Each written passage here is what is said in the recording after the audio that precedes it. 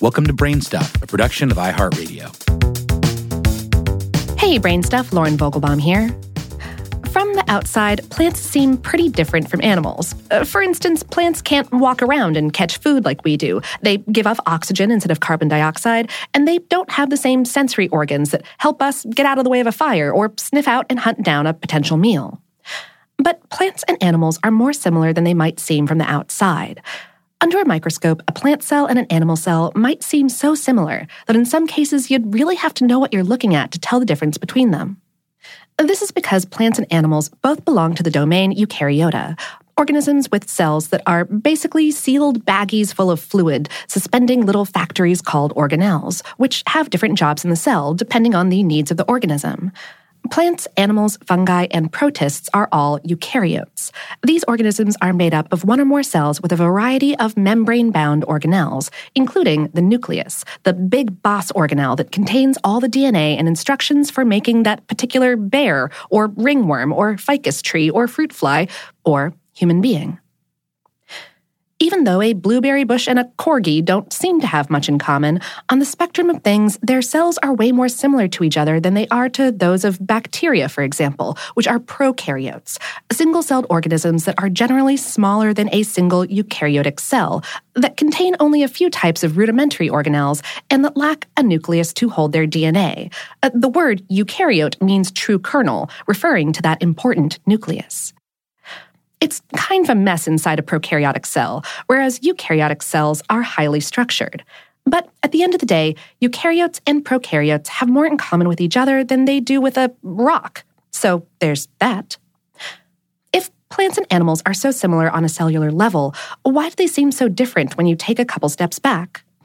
Well, it's because plants and animals have different goals. Each of their eukaryotic cells is customized to make them great at being what they are. For instance, it's a plant's job to take carbon dioxide out of the air, which we animals just leave lying around every time we exhale or drive a car. And plants can simply add a little sunlight and water to that CO2 in order to make literally everything they need to survive. Animals, on the other hand, require oxygen, made by plants, to breathe, but we can't make our own food like plants do, so we've got to go rustle up our own grub. This requires movement, which made it necessary for animals to evolve all kinds of crazy specialized cell types, tissues, and organs that a plant can't make because they simply don't need them. Survival is based on getting basic needs met, and the outsourced requirements of an animal far surpass those of plants. Even though their cells are constructed similarly, plants and animals have different cellular settings.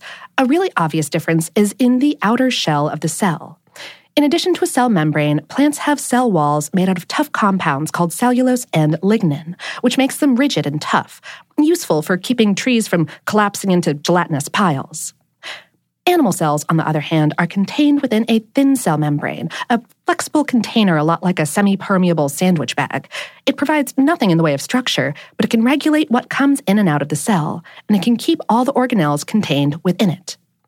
Animals have all kinds of fancy organelles that help them form some pretty mind-blowing structures like bones, muscles, and nerves. These organelles are what allow animals to build empires, honestly.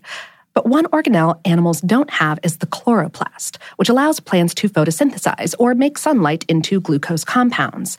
So any green you see on a plant, the leaf, the stem, and the peel of an unripe banana, all comes from the chloroplasts in their cells.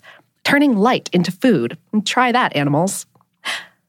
One other important difference between plant and animal cells can be found in another organelle called a vacuole.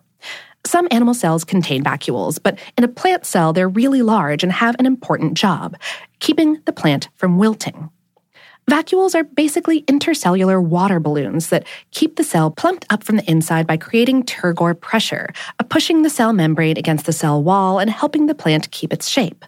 If you've ever seen a pitiful carrot at the bottom of your crisper drawer, all floppy and unappetizing, it's the loss of turgor pressure in its vacuoles that ultimately landed it in the compost bin.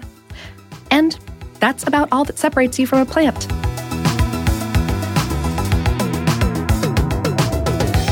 Today's episode was written by Jessalyn Shields and produced by Tyler Klang. Brain Stuff is a production of iHeartRadio's How Stuff Works. For more on this and lots of other highly specialized topics, visit our home planet, howstuffworks.com. And for more podcasts from iHeartRadio, visit the iHeartRadio app, Apple Podcasts, or wherever you listen to your favorite shows.